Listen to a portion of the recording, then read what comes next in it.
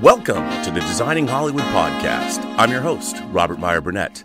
The Designing Hollywood podcast is dedicated to all things movies, the movie industry, and its talented professionals. I want to thank our sponsor, Fox Studios Costumes. And our guest today is a costume designer born in Manchester and started her career at the Royal Exchange Theatre as a costume maker, then studied costume design at the Wimbledon School of Art in 1990 to 93. She was an assistant designer on films including Ridley Scott's Gladiator and Jake Scott's Plunkett McLean. She went on to design costumes for Ridley Scott's Black Hawk Down. She received Costume Designers Guild Award nominations for Excellence in Period Film, The Imitation Game, and Excellence in Fantasy Films, Ex Machina, X-Men First Class, and V for Vendetta. Her more recent film credits include Assassin's Creed, directed by Justin Kurzel, Marvel's Ant-Man, Annihilation, and Jurassic World Fallen Kingdom. Her latest anticipated film to be released in theaters is Marvel's Eternals, directed by Chloe Zhao. She is currently working on Marvel's Ant-Man and the Wasp, Quantumania. Without further ado, it is my pleasure to welcome Sammy Differ to the Designing Hollywood podcast. Sammy, I got to tell you, it's a great thrill to have you here. And I look at your credits and as a fan of science fiction, fantasy, and horror films, I look at your credits and I can only say what a delicious career you've had. I'm a huge fan of yours. And I think before we get into your career, I would love to start with just asking you your philosophy when you're given movies that have science fiction, fantasy, and horror bents to them. How do you start? I mean, obviously, you're creating costumes. You can't go and look at, what did Magneto wear as the real person? You know, I guess he is a historical figure. If you go back to the comics, you can go deep back into the '60s. But like, if you're gonna design something for like Assassin's Creed, which actually I guess you could go back into history, do you go and look at the source material first? Do you read the scripts? How do you begin the process?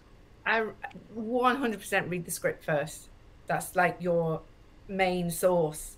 And then I kind of research, depending on the period or modern or wherever it is, I'll kind of research if there is an indicated area to look in terms of period or, I don't know, tech or science.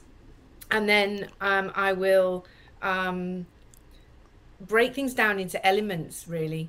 I tend to kind of do an overview of kind of the feel of the film and colors and stuff, and obviously take on board what the director wants. And then taking each individual character, I try to break them down in a very elemental way. So you kind of use color and texture, and maybe there's a theme involved that you can bring some source material through. And it is, my process is definitely very organic, which often drives some of my team a bit mad, because I kind of talk in very elemental ways about, texture and feel and color and stuff like that. So it's definitely built from the base step up, if you know what I mean. Yeah, it's a big journey. It's a big journey. Well, now, when it comes to one of the things that's always fascinated me about costume design is, I've talked to a few costume designers now, and a lot of them say that they spend a lot of time in museums looking at paintings and getting a feel for fabrics and colors. Is that something that you find yourself doing a lot? I think researching is yes, museums, books, the world, landscapes, each film, it has such a life of its own that every time you set on a journey of research, it's a new version of that, which is what's so exciting about working in film and working in costume is no two films are ever the same. Right. So you can make, you learn from the last film you've done. There might be new techniques you use all the time that take you a step further. But it's always, I treat each film as a new baby, and what we're going to write on the pages of that brain, that kind of thing. And it's that's why, yes, museums, yes, libraries, your own library. Sometimes it's just like walking down the street, it might be that you just need to go and sit in a cafe and watch people, or go to the beach and research. I mean, what's great about the internet is now we've got so much more source Right. you have to really take some of that research carefully so that it's not someone's view of it, that it might, whether it's truth or not, but yeah, I think I don't have any boundaries of where my research comes from. It could be I'll be inspired by a letter that comes through the post that's got a picture on it. That's happened once.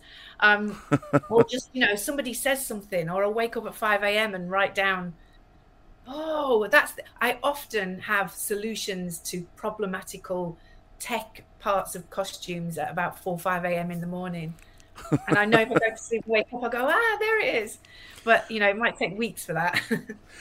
Well, I look at things that you started out. Obviously, one of your first credits as a costume designer was working for Ridley Scott. Now, Yeah. you had worked on, you can't see it, but I have a beautiful figure of Maximus from Gladiator up on my shelf back here. But you started out working for Ridley Scott, who's one of the most detail-oriented directors, and and then you went from working on Gladiator to working with him on Black Hawk Down, and then you went. I find this curious. You did Canterbury Tales, Ancient Egyptians, and The Merchant of Venice. So you were steeped in history. You were going back into historical. And I wonder, like, when you're doing that, obviously nowadays historical epics, we must have such a backlog of places to source this material from. But do you like to work from scratch, or you do? Totally, yeah, every time. I think because I started from a very young age. I started. I was interested in history and clothing, but not fashion. I was a bit scared of fashion, and I knew when I left school that I didn't want to go and do like a university education in terms of subjects. I wanted to be a designer, and I think I've lost my thread for a minute there. Sorry. You were scared of. I want to know why were you scared of fashion? Because I don't know, and I still am. I don't know why, but I'm so comfortable with the way that I look at a character, read a character and look at it and go, okay, this is going to be goat, cow, 15th century with, I don't know, bright pink, and put it together like a little, recipe and see what comes out. And I'm so comfortable with that anything fashion based, I'm a bit like, well, we'll go and buy it all, and you've got to style it, and then you kind of don't know the intention of the designer has made this thing and what the intention is, and of course it's all your own version of it, but I'm just not as comfortable with fashion as I am with history and fantasy and armor and techie stuff, and all those things that you can have sort of fun creating, and it's not necessarily fashionable. It doesn't have to be fashionable. I don't know. I'm probably saying the wrong thing about fashion, but even when I was 16 and I went to art college, I was like, the only thing you could do was a fashion design course. So I set myself on the course and went, can I just use a script? I'm going to do, I don't know, choose a play, and then made clothing based on that period. For me, period research I was so interested in, and then I was so lucky to get to work with the Royal Exchange Theatre when I was only 18, too young to get on a degree course. So I went to them and said, can I just work for you for nothing? And I was there for 4 weeks just cleaning shoes and doing whatever, and it just happened to be their centenary year, and they were super busy, and they found out that I could sew, so they gave me a job as an apprentice. So I spent 4 years there and learned everything about, work for all the cutters, tailoring, not so much because that's really specific, but all the sort of, bone corsetry and making 15th, 16th, 17th, 18th century stuff. So I had all that kind of wealth of research from me being interested, and then this learning it on the job. with actors and, you know, dressing actors in the evening. So I got this whole education of how to be with actors, and at a very, very young age. And then they said to me, "You're wasted here. You need to go and get a degree in costume design, set me some projects." And I got into Wimbledon. Wow. Yeah, and I was 23, and I think because I'd had so much before, I utilized the course really well, because I kind of really understood what it was like from script, research, making, production into the theatre, and it was rep. So it's a 4-week turnaround. So Yeah. for 4 years, I was doing every 4 weeks, and I was making and dressing the actors in the evening, then making in the day. So, you know, doing like 8 till 11 at night. Loved every minute of it. And then that's when I'd done my degree. Wimbledon is such an amazing place.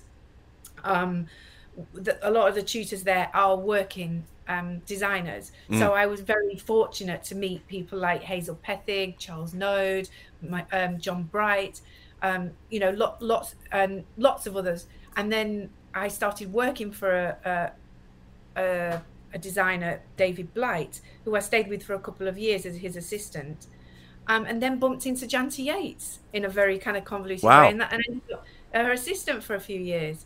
And so when she got Plunkett and Maclean, I was like, oh, I've done loads of 18th century stuff, because I just loved that. And so we researched and we did that film, and I had a really great time working with her. She, you know, because she got Gladiator, I had a ball researching that. And you know, spent all my days in my office with all the research, and you know, because that was such a massive movie, and sort of trained on the job, and so fortunate. Well, what I find interesting about all of that is you know, you did mostly, I mean, yeah, Black Hawk Down was more modern, but you were doing The Merchant of Venice, and then you got Hitchhiker's Guide to the Galaxy. And if any that's a story. Yeah, I was going to say, if anyone knows anything about that, talk about the costumes. I mean, they're all over the place. You've got Zaphod Beeblebrox, the two-headed president of the galaxy. You've got Vogons. You've got Slarty Bartfast. You've got all these characters. How did you go from doing period work to jumping onto something like Hitchhiker's Guide?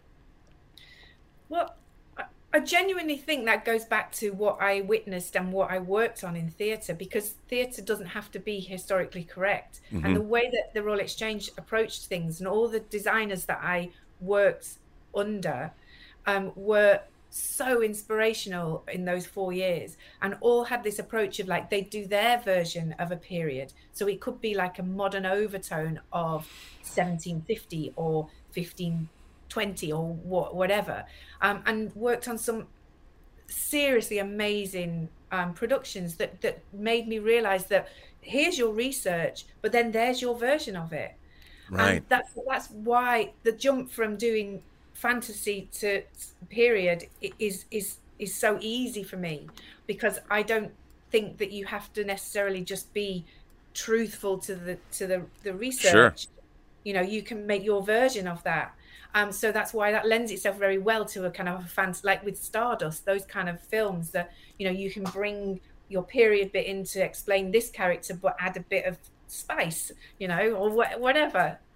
Well, Yeah. it's interesting because, so when you did Hitchhikers, you had, first of all, there was the radio play, then you had the novel, then you had the BBC series, and then you said, you know, you had the screenplay. So when you have something that has various iterations before you get there, do you still look at the script first, or did you go back and look at the BBC series? Did you listen to the radio play? How did you begin something like Hitchhikers? Read the book, obviously. That in that instance, I read the book. But the reason I did that film was before I was in film and TV and all that. I did pop promos with a group of guys called Hammer and Tongs. And that was very early in my career. And we did lots of crazy pop promos where we had headless people. We had the band in a house where the whole walls blew out and all their clothes blew off. And I had to do all that kind of techie thing where you pull all the clothes off. And did, you know, crazy kind of, there was one I think we did where the band was in the middle as like an art thing, and we threw paint at them. And that was all part of them morphing into something else. And so I worked with this group of guys who were into puppetry, models, prosthetics, anything goes with them. And so I did a lot of work with them, and then they got Hitchhikers and asked me to work on it. So and they're the perfect people to do it, because they were such a young, very vibrant group of guys who looked at things in a different perspective. And then because I'd worked with them so much, it just fitted in. And so we read the book, then we read the screenplay, and then took our version of it. And we you look back at the things that were done on the TV series, which a lot of people still hold dear, including my husband. And then we just kind of took our version of it, I suppose. Such a long time ago. Well, you did terrific work. I mean, it was funny. I was always wondering, like, how would they do? It's not really a costume, but how are they going to do Marvin the Paranoid Android? And the design was so perfect. And having Alan Rickman do the voice, I'm like, only fans could have come up with that. So it was great. Yeah, that film was very much a case of, like, there was a lot of people involved in all the different versions of the characters. So, and I think people at Henson were involved in that. Yeah, that was just before they closed.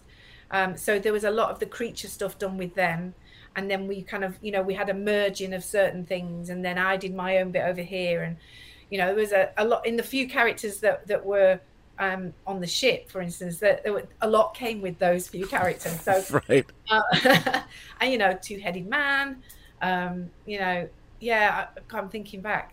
Yeah, it was, and I would come up with things like, how do we do all the builders of the world? Like, we get them these big orange wellies that you wear if you're going into radiation, and just kind of have some. It was fun.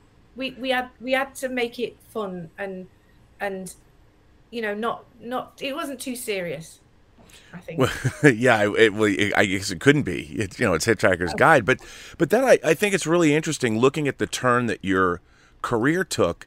From Hitchhiker's Guide, which came out in 2005, first of all, then you went to Kinky Boots, which was great, but then you did a series of comic book themed movies. You did V for Vendetta, which is of course based on Alan Moore's story, and then Stardust, which is what Neil Gaiman, and then Hellboy 2: The Golden Army, which was a Dark Horse comic, and then Kick-Ass, which you reunited with Matthew Vaughn.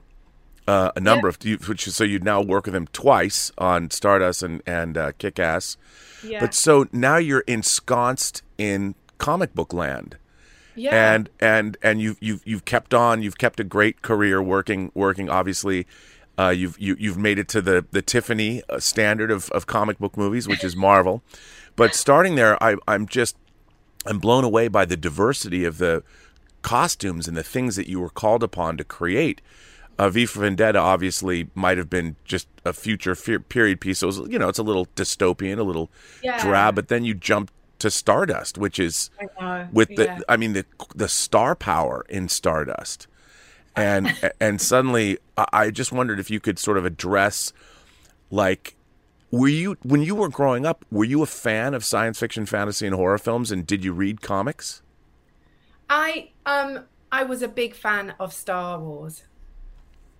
From 10 when I saw the first one, and that's when I saw it too. Yeah, and I was just like, I want to do that. I don't know what that is. I don't know how it is, but I want to be involved in that. And I think that was always in the back of my mind. Actually, that was a real pivotal moment in seeing that film at 10 years old and going, I was so ensconced in the story and so believed that this was a real thing, it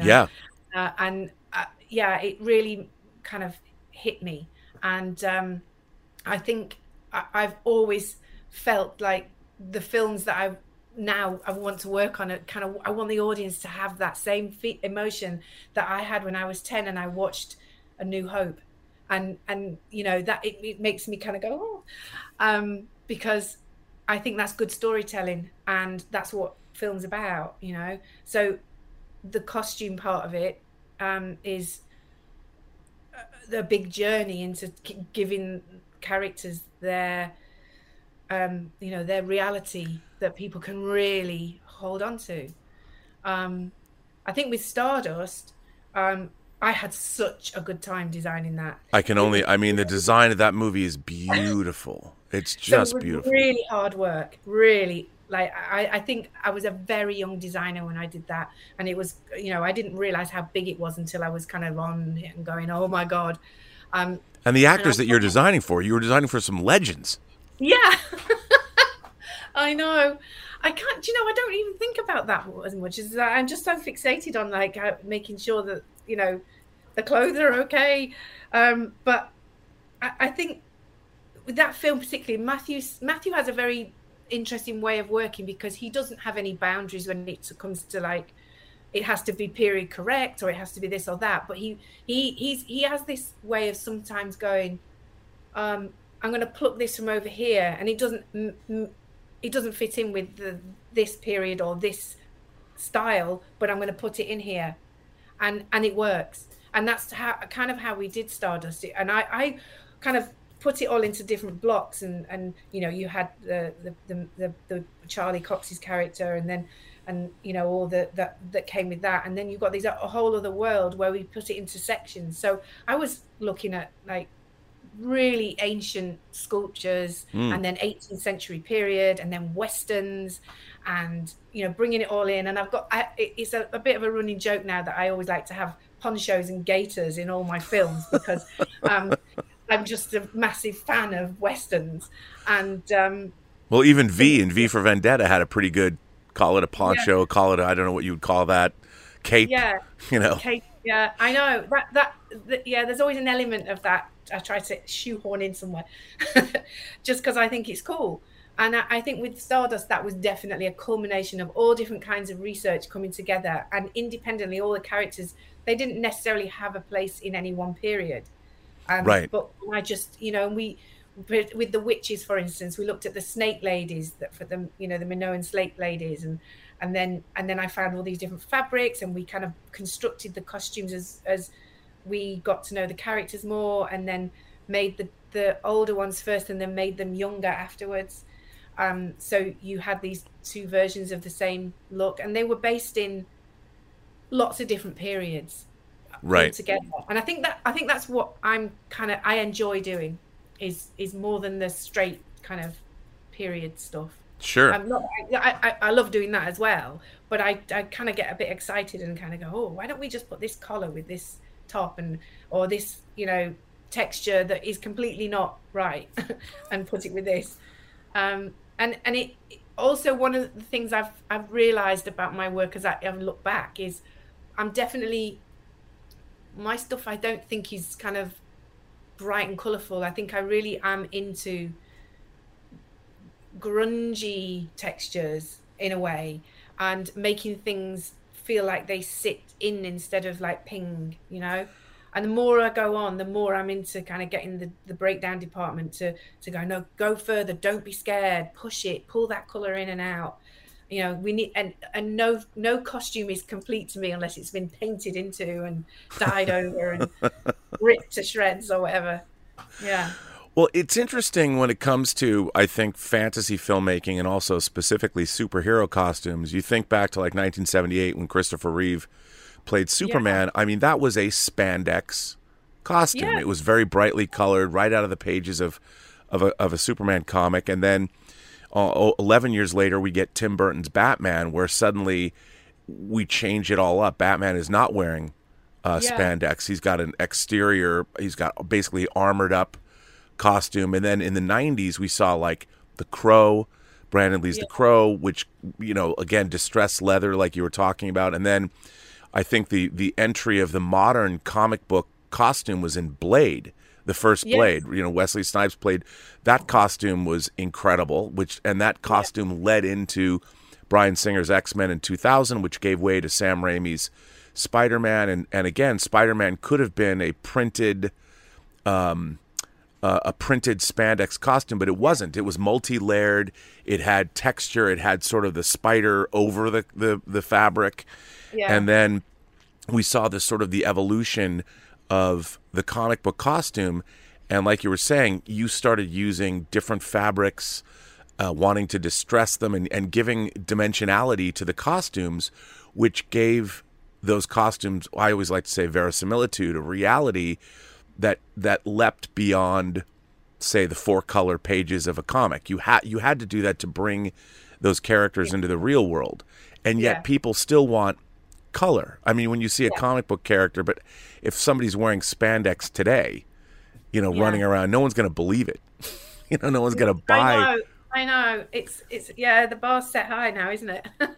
It is. I mean, but it was interesting because then you went from V for Vendetta and Stardust to Hellboy, which, I mean, Hellboy, those costumes and the design, again, another Hellboy 2, The Golden Army, beautiful design work. That, working with Guillermo del Toro is just like amazing. He is such an artist and he brings so much to the table with all these textures and colors. He always has a color theory, and I just loved working with him. And he's such an artist, and I draw, so I kind of he does drawings, and it was like a language you can have without speaking. And so the creation of all those characters, I really went to town with the dyeing, the ombre from one color to another, and textures and armor, and using little bone things for the armor on the prince. And I don't know, we came up with all kinds of strange and wonderful things, with like horns with things wrapped around them for those priests. I can't even remember all of it now, actually. That was amazing stuff. Now, when you go back, I mean, Hellboy, obviously, it was really the product of one man, Mike Mignola's imagination. So when you go back and you're on something like Hellboy, it's not like there's 40 years of various artists who have worked on the project. It's really only the product of one man. Do you go back and look at the issues of Hellboy? We did, yeah, definitely. Just to, the look of Hellboy himself, he's always that was a growing thing, and I think you always want to take that character on a journey from the first to the second one, and then on, I presume. And I know we did a lot of research into the big coat, and his look is quite set, so you can't really change it that much, but you have to look at what is going on in the comic book and texturally be quite faithful to that if you can. The overtones of that is all very kind of, there's a lot of red involved in hell. And actually that was something that Guillermo was always very keen on. He did a color journey, which is such an interesting way of looking at how you want the film the audience to be pulled through the film, is through color. Right. And I loved that, because it really helps you with your fabrics, that you if he's going to use a red light, what to do with that fabric and that color, and what color it's going to go, what colors you mustn't put into that scene because they'll turn a completely different color. So that's an interesting journey, and I feel like it's very comic booky. I think it was, it's got that kind of. It's stunning. Golden Army is a stunningly beautiful film. I mean, everything about it. Now, I would ask you, do you have like an army of people around the world that you source your fabrics from? Like, do you have people in different, like I know somebody in Florence, or I know somebody, in Rome? Yeah, I mean, do you know, we do sometimes. The world has changed, and fabrics are actually becoming very tricky. And why is that?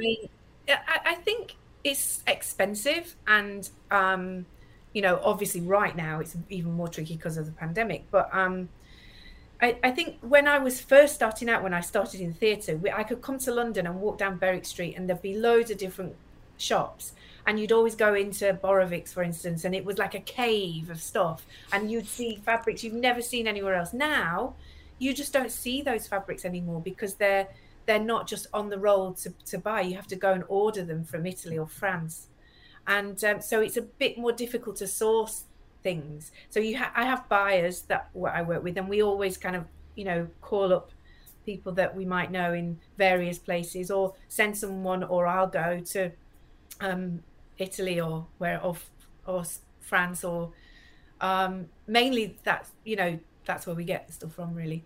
And then the Far East, and or you get the shops to help you out, because it's there's definitely a lot less fabric around than there used to be. And one of the things in more recent times I've been doing is we actually make the fabrics. So you might have a base fabric, and then you'll print or dye on top of it, and then you'll do more effects, so you can get something that's completely unique. As long as you need, if you need to stretch or drape or whatever, and then you can, work more by building the pattern yourself, or the texture. I think that's more approach that we've made in recent years, really. Yeah. Well, then jumping up to something like Kick-Ass, even though I was talking about the evolution of comic costumes, Kick-Ass has all of the different, because Kick-Ass is more of that spandex, stretchy fabric, and then you've got Hit Girl, who has, like, she's kind of put together different things like a girl would, and then her dad, Big Daddy, is basically in that Tim Burton-esque Batman costume. So you've done the whole history of comic book costumes in one movie. Was that something you were consciously aware of? It was very conscious. So when we did Kick-Ass, there was only, I think, 4 or 5 issues of the comic. Right. So they'd only touched on Kick-Ass himself and Hit Girl in one, I think, and then Red Mist was in there, but it was a very simple shape. And what Matthew wanted was us to kind of push it way further, be faithful to Kick-Ass, but then take all the other characters and put yourself in the mind of, if you were a teenage boy and you wanted to dress up as this particular superhero, where would you go? What would you buy? How would you pimp it? And that was the approach.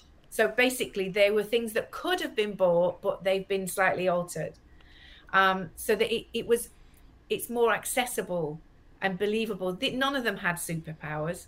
They weren't superheroes. So the idea is they're dressing up as superheroes because they, the journey takes them in the various ways within that film. And obviously Big Daddy had a very ulterior motive.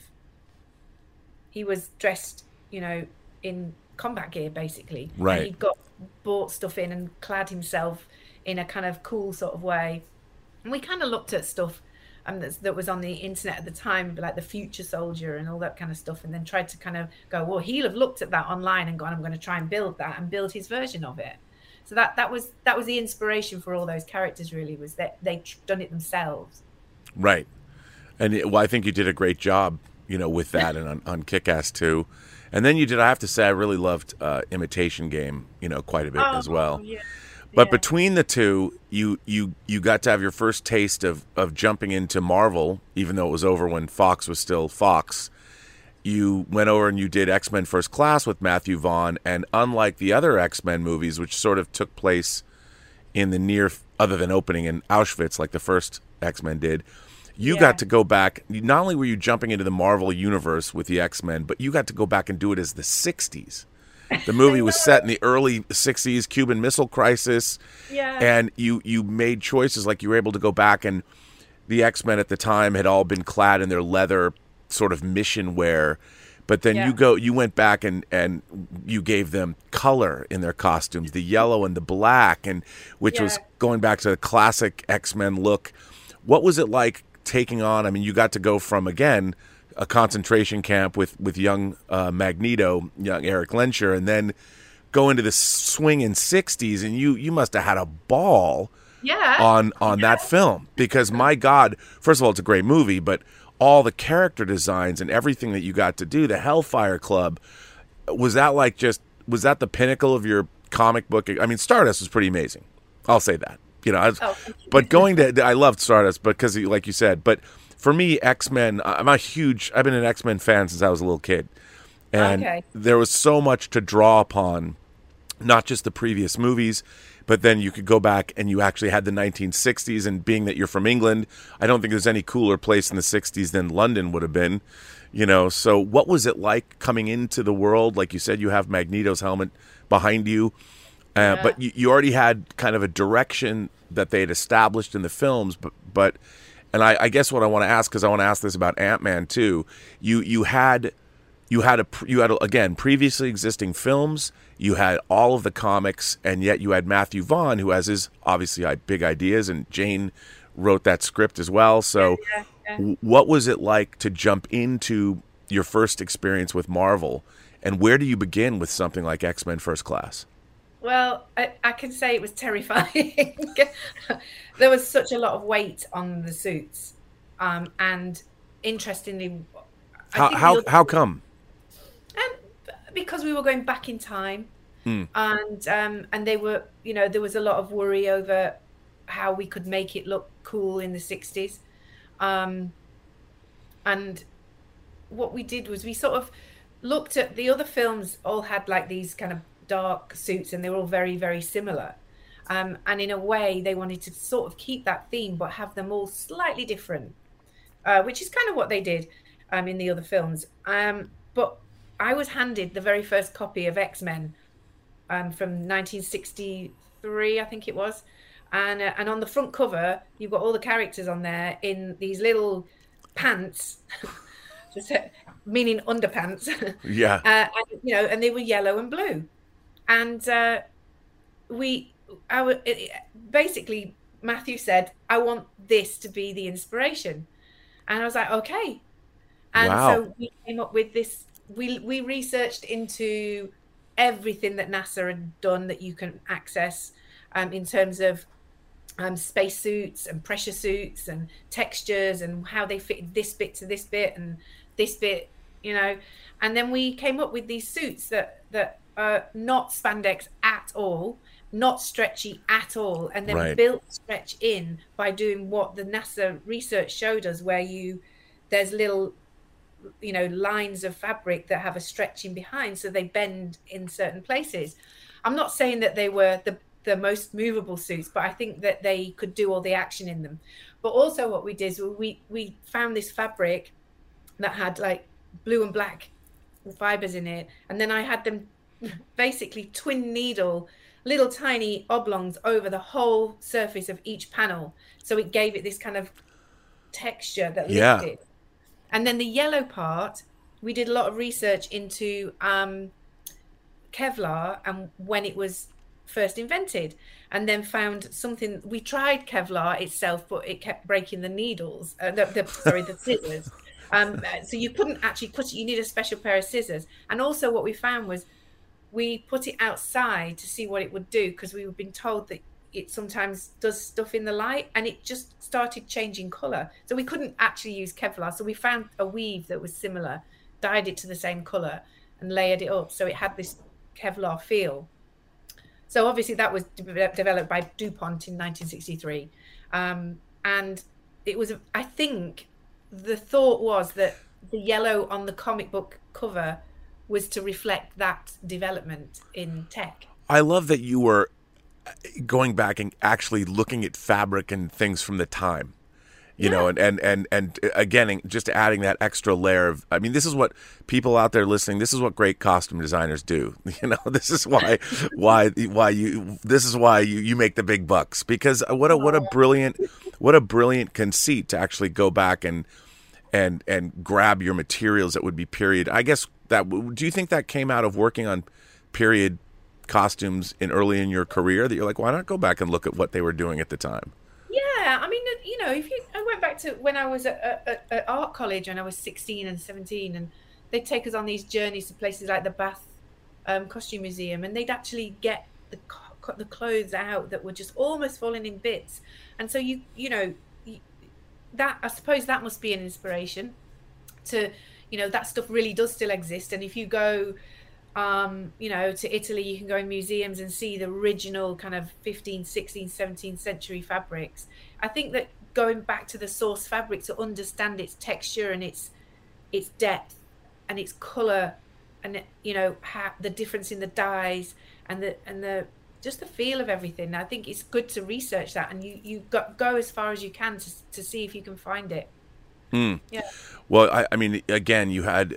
I can only imagine how much fun that movie was to design, because you didn't just have superheroes; you had civilian work, and you're going into clubs and diplomats and suits Yeah.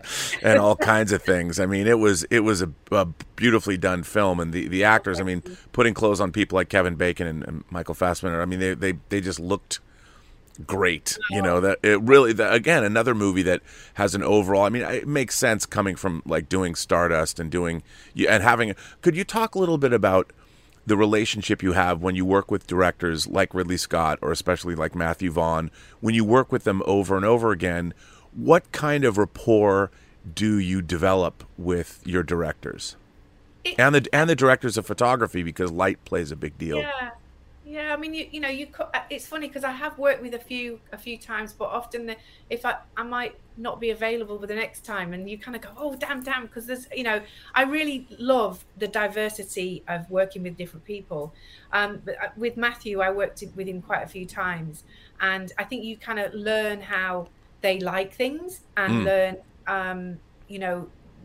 what bits that you can have as a, shorthand of their style likes and dislikes, and things like whether the colors that they don't like is an interesting one. I think with Ridley, I only worked with him as an assistant and then did Black Hawk Down as a designer, but I kind of knew he's very much kind of likes everything to be real, and he's such an artist. He draws. That's an incredible thing to be able to have. That language to me is like, I really love that. It's the same with Guillermo with the drawing, and with Matthew, he's very into the style of things, and in a very different way. And I suppose if I look at all three films I did, and then Kick-Ass 2 he was a producer on, definitely there's a style that he likes, which is, it's that he's very into suits, and he's very into, snappy style, and it's got to look expensive, and if it's a diamond, it's got to be a big diamond, and that kind of thing. I remember on Stardust there was the whole thing about the necklace, and we came up with this necklace which is actually Matthew's coat of arms involved in the necklace. There's the two animals intertwined over it, and we spent ages trying to find the right substance to make that out of, because obviously a sapphire that big on a ruby that big is impossible to buy, and so there's he's very into his details, and they're very key to his storytelling. Yeah. Well, then I could spend hours talking to you about all these movies. I want to get through everything I want to talk to you about. Then your first movie with Alex Garland was Ex Machina. Now, the thing about Ex Machina, it's basically like a play. You've got three people in an enclosed space, and obviously some of the great physical effects that Alicia, she's playing a robot, but the effects involved in bringing her to life were amazing. But how do you, when you're approaching a movie where it's basically three characters in a house, how do you approach that from a costume design standpoint to keep it visually interesting? Well, I mean, it's characterization. It's the four people in that house. We're all. Oh, that's right. There's four. Because I didn't want to spoil the fourth person. Yeah, there's. I suppose Alicia's character isn't a person really, and neither is the other person. But we won't. No, but you don't know. Yeah, we don't know that. We just spoiled everything. No. You've got four very, very individual scenarios that all have their own history of where they've been, where they've come from, and why they're at this point in this house together. So, really a lovely journey from a costume perspective. You've got your rich guy, you've got the guy that works for him who's going, why did I win this? Oh God, I'm coming into this big house. Then you've got the two other characters that are both there for the same reason, but very different characters. And it was really great to do something like that, because it was so contained and yet so powerful. Great script and genius director, and he's amazing to work with. And I think they originally approached me to do that film because of the suit, because of the robot, because they'd done some research into it and been told that it would cost hundreds of thousands and to do it in prosthetic. And then they said, look, you've done these kind of things before, how do you approach it? And I was like, okay, let me take it away and have a think about this. Wow. Because they basically Alex wanted the whole suit to feel like it was her skin. So it couldn't have been like clothing or a piece of armor or anything. So we actually ended up creating the fabric. We bought this stretchy stuff that was a hexagonal, and then we embedded, we dipped it into a type of urethane that had metal powder dipped into it, and then we laid it onto Teflon, let it dry so it was only curved on the top and flat on the bottom, and then we made the suit out of that. And the next thing after that was, I don't want to see any seams in it. So we had to make it as seamless as possible. So stretching something over a body without any seams is really tricky without getting wrinkles. But we managed it. And we worked very heavily with Andrew Whitehead. Is it Andrew White? I can't remember his second name. Sorry, Andrew. From DNEG, in where we could put the bands on the arms and where it would fill in, and then the mesh was still in those areas, and so he could lay it over his things afterwards. So it was a very to and fro with their. Yeah, was this the closest you ever worked with an effects team, like doing, because the way that the visual effects, I believe it won an Academy Award, didn't it, for visual effects? Yeah. I mean, I thought that I think it's some of a great combination of costume design and physical effects ever done for a movie, because I mean, I can only imagine how difficult that was. Was there a lot of tests involved, like what you were doing in terms of with the effects team? Yeah, we had to. It was more to do with body marks than anything, and where we put the black lines that we made as a real thing, rather than it being a black line that they had to take out. We made it so it had screws in it and things, so they could use that as their marker for where they put the mechanics, and then they laid the top layer back over. And it's amazing. And originally, I think the line was going to be above the breasts in that one, but then we moved it below because it was weird for them to be doing that bit, I think, and they didn't work. So we moved around with the lines a bit until we got the shapes right, so it was flattering on her body, and it was very, very tight on her. In order to achieve there was a shot that Alex wanted where she turns off the camera and he wanted to shoot across her body, and he wanted to see the undulation of the mesh going across the body like this without doing it in a VFX. So we strove to get as much in camera as possible so they could concentrate on the bits that they put in. It was a very, very close working relationship. But I think I'd done a lot of VFX before that, as well, but not that intensely at that point, I think.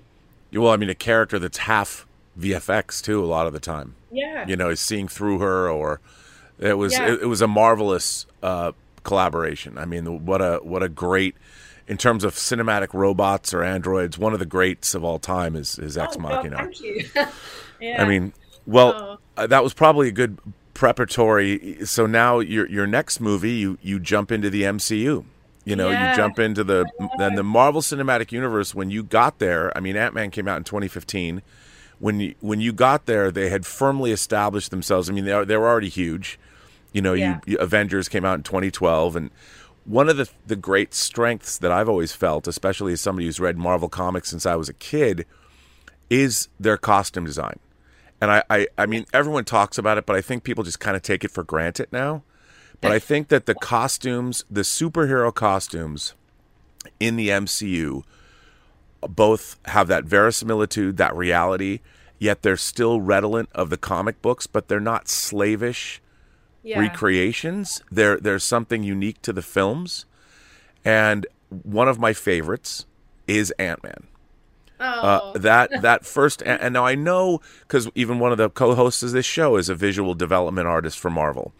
So I know that, when you walk into something like that, they've had developers come up with the looks of these things, but it's one thing to look at a painting and look at beautiful design work, and it's a whole nother thing to make a costume that's going to work in the real world. And the Ant-Man costume, I think, is deceptively, it might be simple, it might look, but it's deceptively intricate, isn't it? I mean, there's multiple layers on that costume. Yeah, the first one. Yeah, the first one, which I think is my favorite because there's a retro feel to it because it is retro in the actual film itself. It was made before, so you have to have a period. First of all, what was it like coming into the MCU? Like when you get the call, like does light shine down from heaven? Like what happens? Yeah, it was like, really? It was a really enjoyable experience. And I did that film entirely in America, took my whole family over there. The suit itself, we did a little test a while before we actually did the film to proof of concept it. And I think we were given a drawing and asked, can you create this so we can do this little short test footage? And we did it in 4 weeks. And we kind of like, okay, let's get some leather. And it's meant to be kind of period 60s-esque. And we worked out really quickly, marked it out in a very simple format. And then when we came to do the real thing, it was about 2 years later, in fact, I think, we obviously started really looking into the textures of it, because the design was pretty set at that point because we'd done the test before then. Sure. And one of the impossibilities of that suit was that they wanted pipes that were running through it that had these little connectors and stood above the surface. Yep. So immediately when you're dealing with fabric, that's tricky. It's the same with going in or out, really tricky. Out is easier, in is really, really tricky. So we came, I have one of my really good colleagues who I've worked with for over 35 years is Ivo. And he's done most of my films with armor and all kinds of, hard costume prop parts. So we worked together to create. He came up with this idea that he could mold the pipes and have a piece of fabric embedded so we could stitch it in on the underneath. And it was really complicated, but at that time we didn't know how else to do it. So it was a real journey. And then also there was the red parts of it that we decided we would experiment with.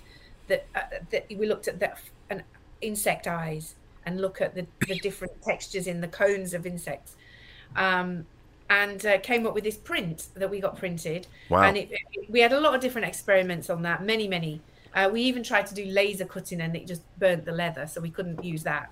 And then, we just came together in the end, but it was just a really long journey to get that suit together. Well, I have to say, I mean, of all, like I told you, I collect the Hot Toys action figures of all the MCU characters, and why they're so great to have, and even though they're hideously expensive, is those costumes are so great. And that first Ant-Man costume, like you said, I mean, all of that piping, it all worked. I mean, you knew, you immediately gave Scott Lang an identity that set him apart from the other characters that had already been established. I mean, it was a really great design, and it looked incredible on camera.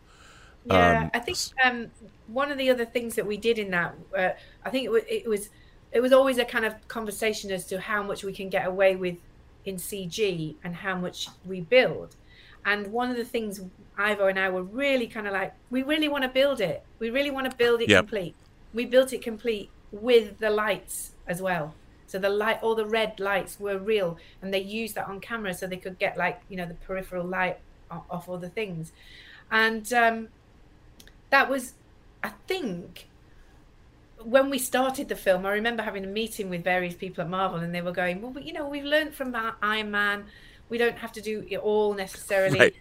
You know, and I kind of get that because that's like a really massive suit. And I was like, no, I'm convinced we can build it. So we did. And I in the end, it came out okay. Well, I think that's what makes, Marvel, they have such an understanding of how the production process of these films, they've got it down to a science. So there is a great synergy between full CGI. Like you can go from, say, Tom Holland in a Spider-Man suit to the CGI where he's spinning around New York City and then landing in a practical suit, and it's seamless. I mean, they've done a great job of that. It's amazing. Well, now, this has been I should probably talk about the marquee, what we're talking about this week.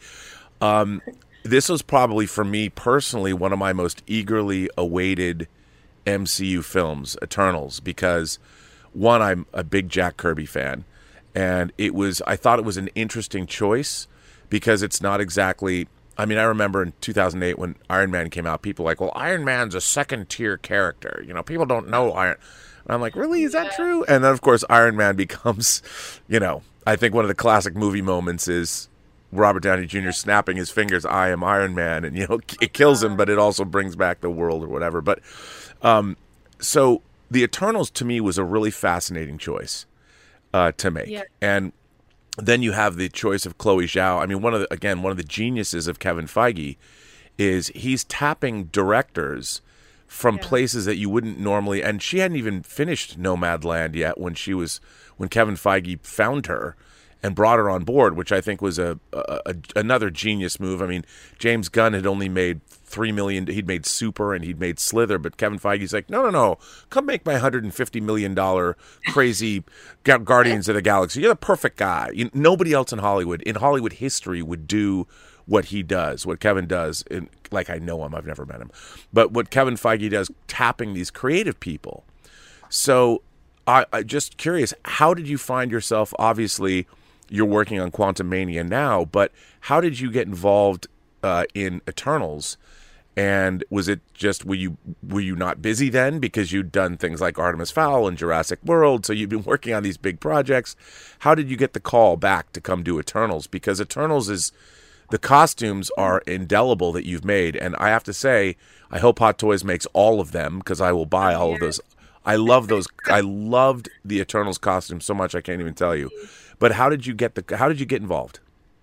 So I think I had just finished Artemis Fowl, and I was meant to be doing Nile, but I can't. Yeah, I think I finished Artemis Fowl, and I got a call from one of the producers saying, "We got this film. We'd love you to meet for it."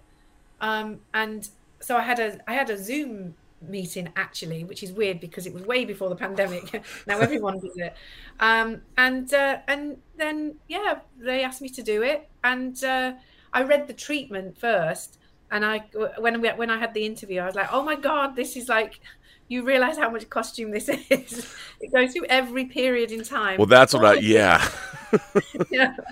And all of it was like very little research is in existence for Mesopotamia. Yeah, let's go back to Babylon. Yeah, what are you gonna do? Like, you've got a few carvings and a few, paintings from the Gupta period, and or each period you went through. Not a lot of research is there that you can really hold on to. But then you've got your, like you said earlier, your theater experience. It doesn't have to be exactly period accurate. It can be redolent of the period. People just have to believe it. Yeah, exactly. So, we did our research, very extensive research on that film. We even spoke to anthropologists about each period so that we could understand, what we were looking at. Particularly if you look at, say, for instance, the Babylonian carvings into stone and stuff. How to interpret what is actually carved is really tricky, because you go, oh well, it's it's zigzagging stuff down the body and they've got this curly hair, but actually is it that? And so I did something years and years ago, which was a drama docu about ancient Egypt. So we had a very similar kind of approach, having gone through the research for that. I thought, I know how we've got to research this really carefully, because you could make very drastic assumptions that might be quite incorrect to represent those periods. So we were very careful in not wanting to put something that is like, for instance, in the Aztec period, you don't want to misrepresent the Aztecs' history. Right. So we did really intensive research into all the code, what they call the codexes, those things that the monks came back with from their travels when they went over there with the Spanish, and it's all symbols and stuff. So we had to get people in to just kind of check things, particularly with the Aztec stuff, because you've got these eagle and leopard warriors that in a representative that looked like a chicken with a man in feathers, and you go, are we serious? Oh, is this what we're doing? And really question it. That's just the historical part of it. That doesn't bring in our other characters that had to go through all those periods as well, but they were all dressed in their version of those periods within the course. So it was huge in terms of costume. 10 superheroes. Yeah, I was going to say, I mean, it drew upon, your experience doing period stuff earlier in your career. So you were doing that. And at the same time, you had to correct. One of the things that the Eternals costumes themselves, I think are absolutely beautiful. But like you said earlier, it seems to me that at first are they hard armor? Or are they it looks like they're very layered and they're full body. Like in other costumes, the costumes have, like, sometimes Black Widow might be in a full on spandex or a leather one piece zip up suit, but those are pretty confining costumes. And they had to move because people have to be able to move like they can walk in everyday life and fight in them. So how difficult was it because I was looking at close-up photographs of the costumes, and it looks like there were many, many pieces and many layers to those costumes. How did you go about, first of all, were they already designed when you got there and you had to figure out, well, how do we do this in real life? Or did you get in on the design process? Yeah, so I was in quite early, and they'd come up with various concepts, and Chloe had her kind of version of what she wanted them to go towards, which was she was very much not wanting armor. She was very much not wanting spandex, and she wanted something that was we've all described now as a ceremonial skin or a ceremonial suit. Wow. Okay. So the idea was that it's representative of the entity that they are. It's really hard to put it into words, really, because a lot of this is very kind of like, otherworldly in a way. Yeah. They're beings, they're not humans. So what we wanted to do was they're Eternals. We had the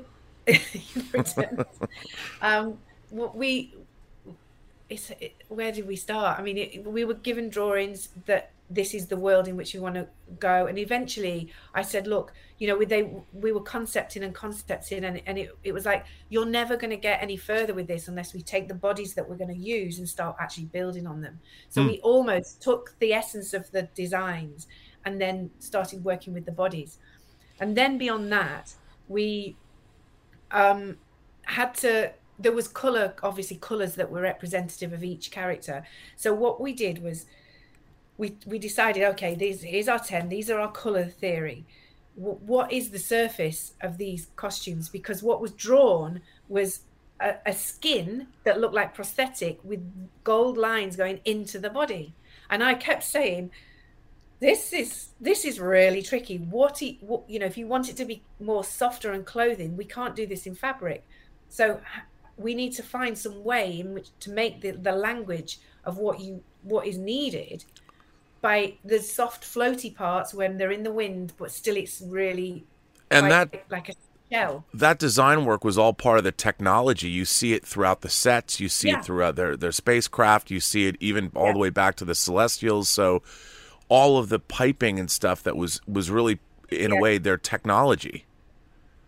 Yeah, so we obviously, there's a language that was developed for everything. So there's a celestial language, and then the circles. Chloe was very, very into the Jack Kirby circles. And that was something that we all were like, we always have to have a curve. There's no square lines. There's no square corners. There's no, it's all curves. So that was very important that all those lines were in, and then those lines were then put into the wall behind them in the ship, and then that's how it's kind of they're linked. Because those costumes are almost like generated. They're an extension of the technology of the Celestials that were given to the Eternals. They are almost meant to be like a skin. Yeah. But obviously doing that prosthetics would have been way too costly, way too long every day, and actually the amount you go through for the time that they were in it would be impossible to film. So we came up with this method. So we looked at the universe and we took photographs and we researched into photographs of the Milky Way and nebulas and kind of looked at all that. And then we decided the only way we're ever going to make these look completely unique, because you can't buy that pattern, you can't print that pattern. Right. So what we did was, and this is really random, we got big boards and we made, from all our research, I got the whole breakdown team to start making oil paintings out of oil and paint and metal powder. So you've got these like nebula style paintings, and we made about 50 of them. And then we chose certain ones to be certain characters, and even down to the colors. And then we used that as our reference, and we scanned that, and then we parted the patterns digitally, and then we dyed up stretch fabric to start with, and then printed layer after layer on top of these fabrics in different ways. So you had a base print, and then you had a urethane, it was like a sort of a plastic finish. Oh God, what was it called now? I can't remember. Just different types of substance that you can print onto fabrics to give this layered effect. And then they were over dyed again. And then they were made, that was part of the costume. And then those patterns were then transferred on it by hand painting onto the harder pieces. So all the harder pieces that you see on the bodies, like with the, say for instance, Icarus, his chest or whatever, that's all a type of soft urethane that was all done. And that was done by scanning the actor's body. And then we used that, scanned that into the computer, and then built on top of that with all those shapes, and then printed them on a 3D printer, sanded them down, made sure they were all perfect, made a mold of them, and then made them in these urethanes that were all colored to base colors of their costumes, and then hand painted over, and then all the gold. And so you actually look closely at them, the areas around certain arms and legs or what have you, you've got like a pipe in, but the harder parts go in. So all the bodies and all the shoulders and the arms have the gold ridges going into the body. So it was very, very technical, and hundreds of pieces in each one. Yeah, well, one of the things I also love about those costumes is the colors you chose. Like the blue isn't too bright. Like Icarus is blue. It's like a perfect blue. Kingo's purple. Did you have to do experiments in terms of the actual shades of those colors? And especially when you put them all, in every trailer, they show the shot when they're all standing next to each other and all the colors. So not only did the individual colors have to be right, but then when you put all the characters together, one couldn't be too garish, too loud. It had to was that tough to do? Yeah. Yeah, I mean, to get the balance of the color, there's not one of those costumes is one color. They all have multicolors within them. So, for instance, Icarus has got black, navy blue, a lighter blue, and then a touch of electric blue.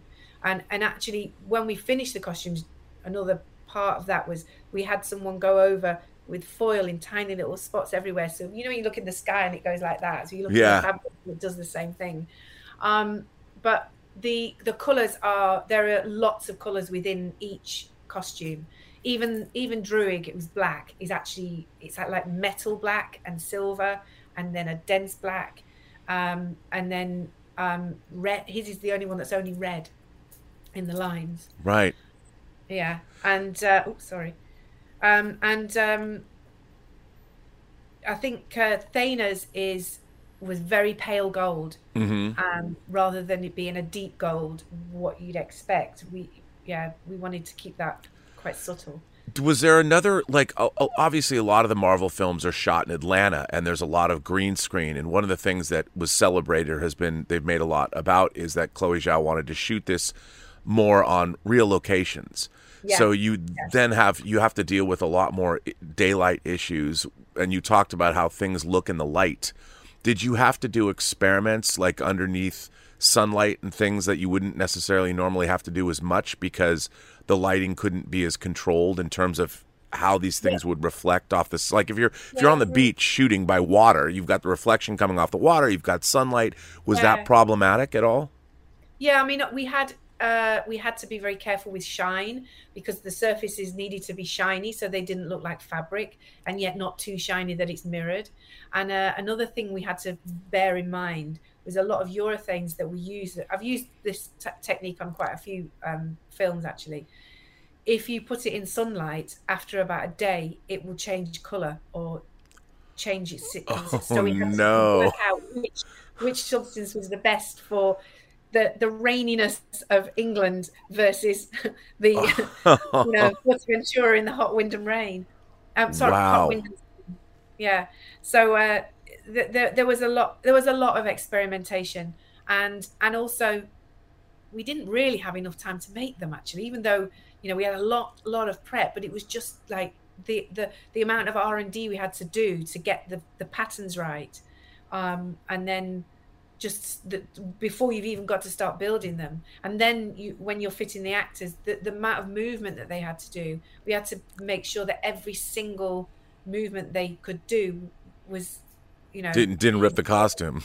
Didn't rip the costume. You know what? We actually were, my team, they were amazing. I had an amazing group of artisans that just did everything they could. And I was really worried that the minute they started wearing them, that we would end up with kind of breakages, and we couldn't get them out quick enough if that happened.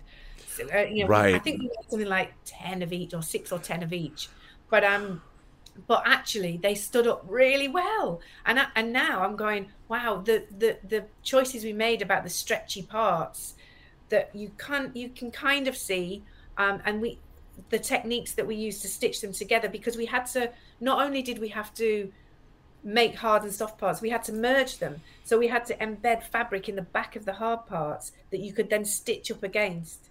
Wow. And we ended up like altering the machines. We were like cutting the machine foots in half so you could get up to it, and changing our equipment in order to sew them. Wow. It was really technical. I think they're probably one of the most difficult superhero costumes we've made so far. Well, I mean, look, as I said, I thought they looked fantastic, and it's, again, it's what I think one of the great strengths of the MCU. People are like, well, they don't look like Jack Kirby's. If you made Icarus look the way Icarus looks on the cover of Eternals 1 in the 70s, people would laugh that off the screen. You have to make it. And what I love about those costumes is there's a certain timeless regality to them. Is regality a word? They're very, they when you see them, when they first arrive on Earth, there is this quality, they're otherworldly. The juxtaposition with those costumes and the bright landscape and the ocean crashing and the deviants and rescuing those, there's something that immediately says, okay, these characters don't belong on Earth, and yet they are very much royalty. Or there's just something about it that I really love. Now, you mentioned Ivo. Is it Ivo Coveney? Yeah. How did you work with him? Did you bring him on to Eternals? Was he working with you? Yeah, Ivo and I have worked together since I was 19. Wow. We've met in theatre, and then I went and did my degree, and then when I started working with Janty, I knew him obviously from theatre, knew he did armour and stuff. And so I introduced him to Janty to do Russell Crowe's armour on Gladiator. And then since then, he's done pretty much any film that I've done that is superhero-esque. So you have a shorthand with him. We've known each other for about 35 years. It's we do have a shorthand, and he's so techie and he's so artistic at the same time, and it's quite an unusual combination to have. And he knows about all the different, like, 3D printing processes, and so now I can kind of go, you can do this, can't you?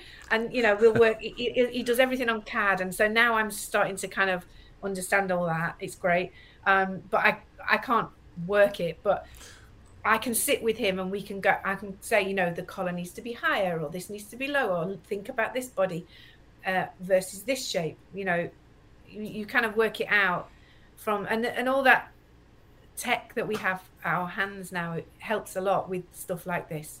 And it's an interesting process, but it's quicker than if you were clay modeling, which takes forever. Yeah, no, absolutely. Yeah. And I think that the evolution of the digital technology has been a great advantage on particularly whether it's superhero films or science fiction films or things like this, because it allows you to do these kinds of things. Yeah. Now, at the end of Eternals, it says Eternals will return. Now, when you're working on something and knowing that, one of the things I've always loved, especially as a collector of these high-end action figures, I'm like, I wonder how they're going to change the suits. So when you were working on Eternals, did you think of now, I guess they don't have to change their suits because it's their technology, but when you're working on stuff, do you ever come up with ideas and think, wow, here's what I want to do for the next iteration? Do you come up with new ideas that you want to implement later? Because, and I ask that because obviously, each Marvel Cinematic Universe movie kind of changes the suits. Like when they did Captain America Winter Soldier, you got the Captain America stealth suit, which was badass. And I'm just thinking, man, I love these Eternal suits so much. I mean, I wouldn't mind if they stayed the same, but did you come up with ideas where you'd evolve the suits if you could? That was a conversation we were having a lot towards the end of, when you, because you would learn. I mean, these were difficult suits. Like, how do you make it easier? And that, obviously, you take that into your next film anyway. That knowledge of like, right now we can do this, and probably some people will cry, my team, about that. But because they're like, not again. But we did talk about how we could make them better as they are. We never had a conversation where there would be another Eternal film, I have to say. I don't know that.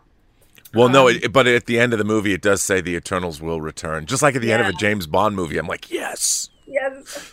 Yes. But, yes, the knowledge that we have now with those suits, we could definitely make them even better. But, a lot of our work plan gets affected by when you get access to the actor.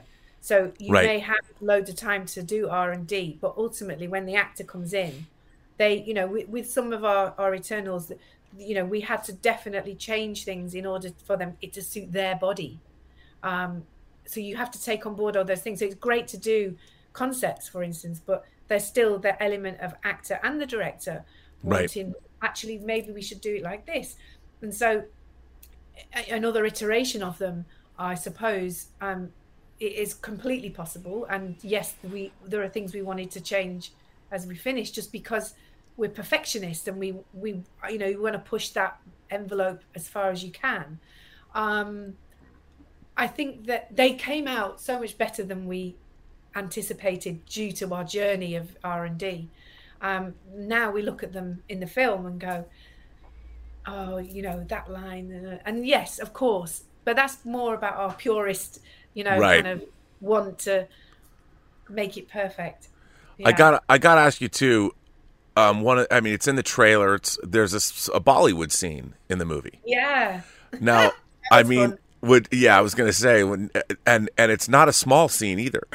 So, like when I'm a fan of Bollywood cinema. When you saw that, was that in the original? Like when you said you read the treatment, was that in the treatment? That, oh my God, we get to do a dance number.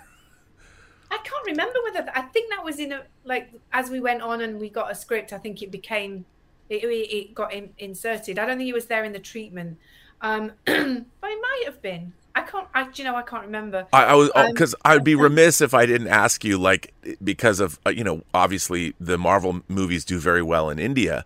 I'm curious, did you go and look at any specific Bollywood movies for ideas for costumes? There were. Do you know what's really interesting? Actually, is Chloe had a certain the House of Flying Daggers. Weirdly, not Bollywood. Wow. Okay. There was the colours in that. She really loved the colours, and she used some film references for colours in all the scenes. And then we did look at Bollywood. There were various Bollywood films we had a look at that we were trying to kind of use as a sort of, is this what you want? Is this what we want? What about this? And in the end, we took all that research, and then we met a Bollywood expert, this lovely lady, and I can't remember off the top of my head what her name was, and she just kind of gave us some guidance in the current Bollywood themes, and then we looked at the House of Flying Daggers, because of that there's a particular scene in it where the lady kind of does this beautiful dance, and we used a lot of the colors in that as reference. And then we decided on color themes for men and women, and a lot of it was inspired by what Kingo is wearing in that scene is Bollywoodized version of Icarus, because right, he's playing Icarus. Sure. Yeah. So we took Icarus's costume and we made a Bollywood version of it. I did a drawing of it, and then we found a beader in India that beaded the center for us, and then we built that all in house. In fact, everything was built in house. I want to actually see that movie. Me too. A movie within a movie, like it's a special feature on the 4K disc. Yeah. What movie is Kingo making? Here it is. Like, at least give us like 10 minutes of it. Yeah. Of the actual finished movie. Yeah, absolutely. Yeah, it was great to do all that, all the girls in the skirts and the guys and all that colour swirling around. That was a real nice light relief, from all the other epochs of, Babylon, and it was already kind of heavy. Well, I have to say, I mean, the movie really hit me in the right place. It's funny. My review of it, I said that Ridley Scott's Prometheus, which has to do with the engineers creating life on Earth and living through. I'm like, this movie is kind of like if Ridley Scott's Prometheus was told from the engineers' point of view. The people that come to help humanity. And I loved Eternals. I loved the cosmology of it. I loved what it has to say about the Marvel Universe. And I was enchanted by the whole thing. I really, because, it was kind of a movie that hit me personally in the feels and the kind of things that I like. The idea of ancient. I mean, they keep trying to make movies about ancient astronauts or people influencing the history of humanity. And I'm a huge fan of the original Eternals concept anyway. So I really, really love this movie. And it's interesting to see that the critical response has been mixed, because I think people are wondering.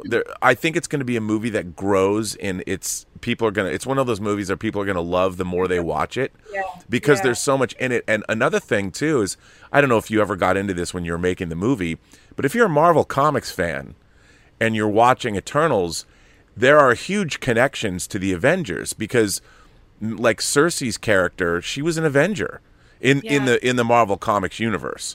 I mean, not in the movie universe, but who knows what the next Avengers movie is going to be? And I'm like, but it was really interesting from a comics point of view how the Eternals leaves it and where the future could be with those characters. Because I really liked the way those actors all gelled together. I thought they looked great on screen, and I really loved what you all did with that film. I thought it was terrific, and it's great.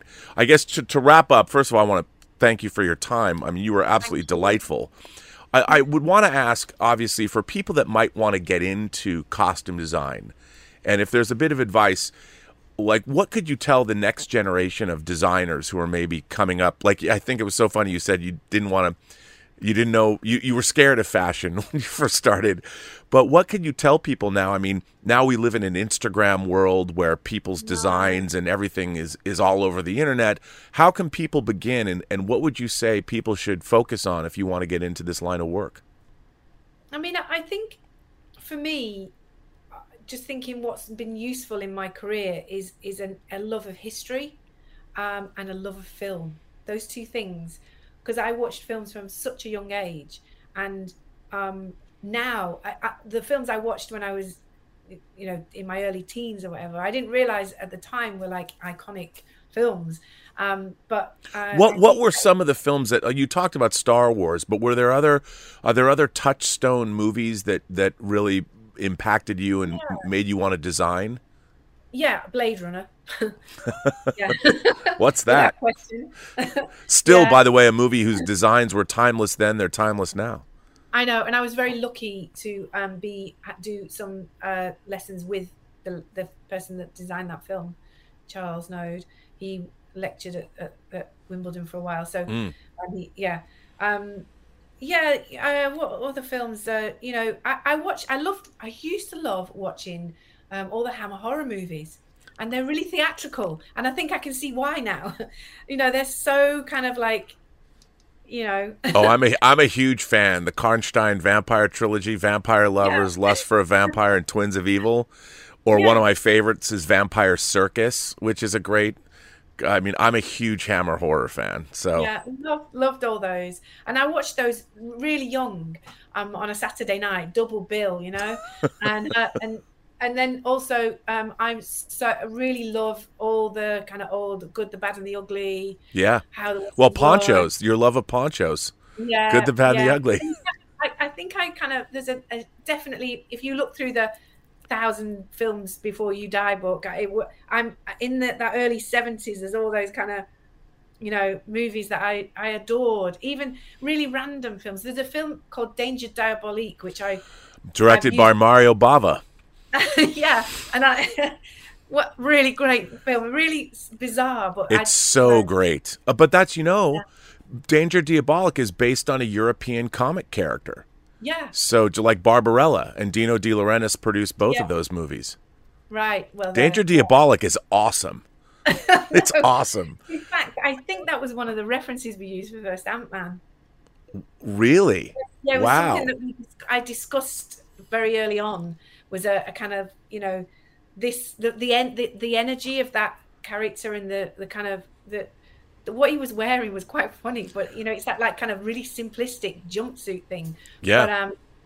But there was something about it that I just felt was akin to what we were trying to achieve at the time. Interesting. I love. Yeah. You just became my favorite person doing a Danger Diabolic reference and making Ant-Man. See, that's why you get paid the big bucks. That's why Marvel brings you back, thinking outside the box, knowing your Oh, work. thank you. I think that if anybody wants, that's the thing, is like love film. It really is. It's that, and it's also history. And I know a lot of designers don't necessarily do this, but I'm gifted with the fact that I can draw, and therefore I utilize that. And even if you can do it a little bit, because one of the things that is very obvious when you're making these big movies is that your cutters need a drawing. Even though you might say, "I want something like this. Here's the reference." They'll go, "Well, Yep. what is it?" And you have to draw it, even if it's a line drawing. I like to do line drawings. I like to do full-on drawings. Sometimes I'll do bits and pieces and then work it on the stand and then draw it again. But I think that's something that if you want to be a costume designer, try and find a way of getting across your ideas somehow on paper is a good thing for your making team. And research, art, films, history generally. I was Wimbledon School of Art did at the time I went there, did this amazing course where you did the history of style and fashion and politics, all from the history of beginning of time to today. And Wow. yeah, it was a really good course over the time that I was there. And you need to understand in costume what was happening politically and socially versus what the style, why fashion was influenced in shape and size and height and color, depending on what was going on in the world. That's all, and it affects furniture and architecture and the width of doors and all those kind of things. So it's all a big package. So even if you're only doing modern films, it can influence and help you on your journey to characterize. Well, that makes sense, because one of the things I did like about Eternals is the fact that, well, you call it the fashion, but everything was, from the Eternals standpoint, the Eternals world, all from the Celestials on down, it all was of a piece. It was all the same. You realize that all of the aesthetics with the costumes bled into the technology, bled into where they were from. Yeah. And I really liked that, because it gave you a sense of reality, that what you were watching, I mean, even though, yeah, when you're dealing with cosmic beings and all that, you could lose the plot and be like, what? But because that there was, everything had sort of a synergy to it, it really felt, that's another thing, that in terms of world building, I really love the world building of the Eternals world in the film, and part of that was because everything worked together. Yeah. Eve Stewart did a really amazing job, in terms of production design, and we worked quite closely with making sure that colors, in the ship or wherever we were, it worked. There was so much to take in to make sure nothing jarred. Yeah, and well, I mean, you did a fantastic job, and I hope everyone runs out and sees Eternals, because I thought it was a wonderful movie, and it's a movie I can't wait to see again, because I didn't get to see. I want to go see it on an even bigger screen. I want to go see it at the Chinese. It's opening at the Chinese on Hollywood Boulevard, in IMAX. So I got to go see it there. Yeah. Now, the next thing you have coming up, obviously, is you're still in the Marvel Cinematic Universe. Now, you can't say anything about it. I know, because I have many questions. But I will say this: there's a lot of comic book fans waiting to see a certain, I guess you could call it, antagonist. We met him already in the Marvel Cinematic Universe in Loki. He's coming back for me. And if you know your comics, he has many different incarnations, not unlike the Eternals. And I'm very curious to see what's happening there. So I'm very excited. I love it. I know. I'm just very excited. Now, can people find you on social media? Do you have an Instagram account? No. Well, I don't really do social media. No. Well, can people see your work? Do you have a website where people can look at your design? No, that's the thing, is that I'm really like, I do need to do a website, but I don't currently have one, because I kind of. Well, it's not like you need people to see your work. It's not like you're, I know, and I have loads of drawings, and they're just in a drawer. I know. I will make myself a website. Well, I would say, the one thing about that is the cool thing about websites, at least for me as a fan, when you can go find, especially design work, is it's really inspirational. I was looking at some early work that was done for No Time to Die. There was a designer's website, and it's so cool to see the evolution of things, and to see, if only to honor all the work you've done. I mean, you've worked on, especially because you worked on so many superheroes or science fiction films. We're the people. If I'll give another plug, a shameless plug to Marvel. By the way, I am not a Marvel shill. People are always going, Rob, you're such a Marvel shill. No, Marvel came out with a 2-volume hardcover book, a coffee table book that just came out, called Marvel Studios, and it's the history of Marvel Studios, and the photographs in it are amazing. It's not the Golden Age, is it? No, this is a brand new. It's 2 volumes. It's a beautiful hardcover book, and I'll plug it. I'm not getting paid for this. I'm not getting paid to pimp out Marvels, but it's a really cool book with loads of behind the scenes photos. Oh, right. Okay. Yeah. It's really, really cool, and it's $150, but it's worth it. Yeah. Buy that book. Well, listen, Sammy Differ, I want to thank you so much for appearing on this podcast. I mean, what a delightful time we've had. I could talk to you for another 4 hours, but I'm sure they'd be like, one day I'm going to get you to spill something and you're not supposed to say it. So the sooner we get off this call, the safer you are. But congratulations on Eternals, and we will be looking forward to anything you do in the future. I mean, your work has been really inspiring and exemplary, and I think you've done a lot to further the cause of great genre costume design. I mean, everything you've worked on, and I would encourage everyone, if you haven't gone back to see movies like Stardust, what a wonderful movie, a movie that I think doesn't get enough credit, And it's just a really great piece of work. And of course, go see Eternals. It's in the theaters. This podcast drops on Friday when the movie is actually released, and go see it on a big screen because it's great. And then we'll be waiting eagerly. I mean, we have to wait till 2023 to see Quantum Mania? Yeah. Oh well, what are you gonna do? Good things come to those who wait, I guess.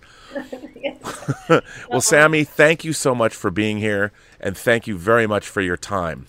Thank you so much. It's lovely to meet you. It was great to meet you.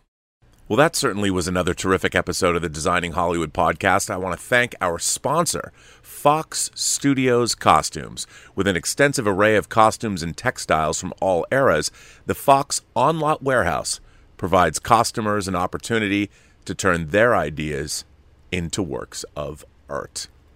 I want to thank our guest, Sammy Differ. Was she not amazing? My God, I thought I was going to geek out harder than I did, but luckily I kept it under control.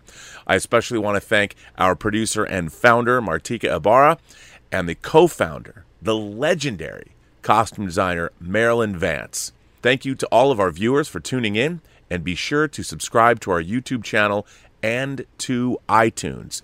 You can get this podcast wherever you get your podcasts from, or watch the YouTube version. Once again, my name is Robert Meyer Burnett, your host, and you can follow me on all across social media at Instagram at Robert Meyer Burnett, Twitter at BurnettRM, or find me on my own YouTube channel, The Burnett Work. Thanks for watching. We very much appreciate it.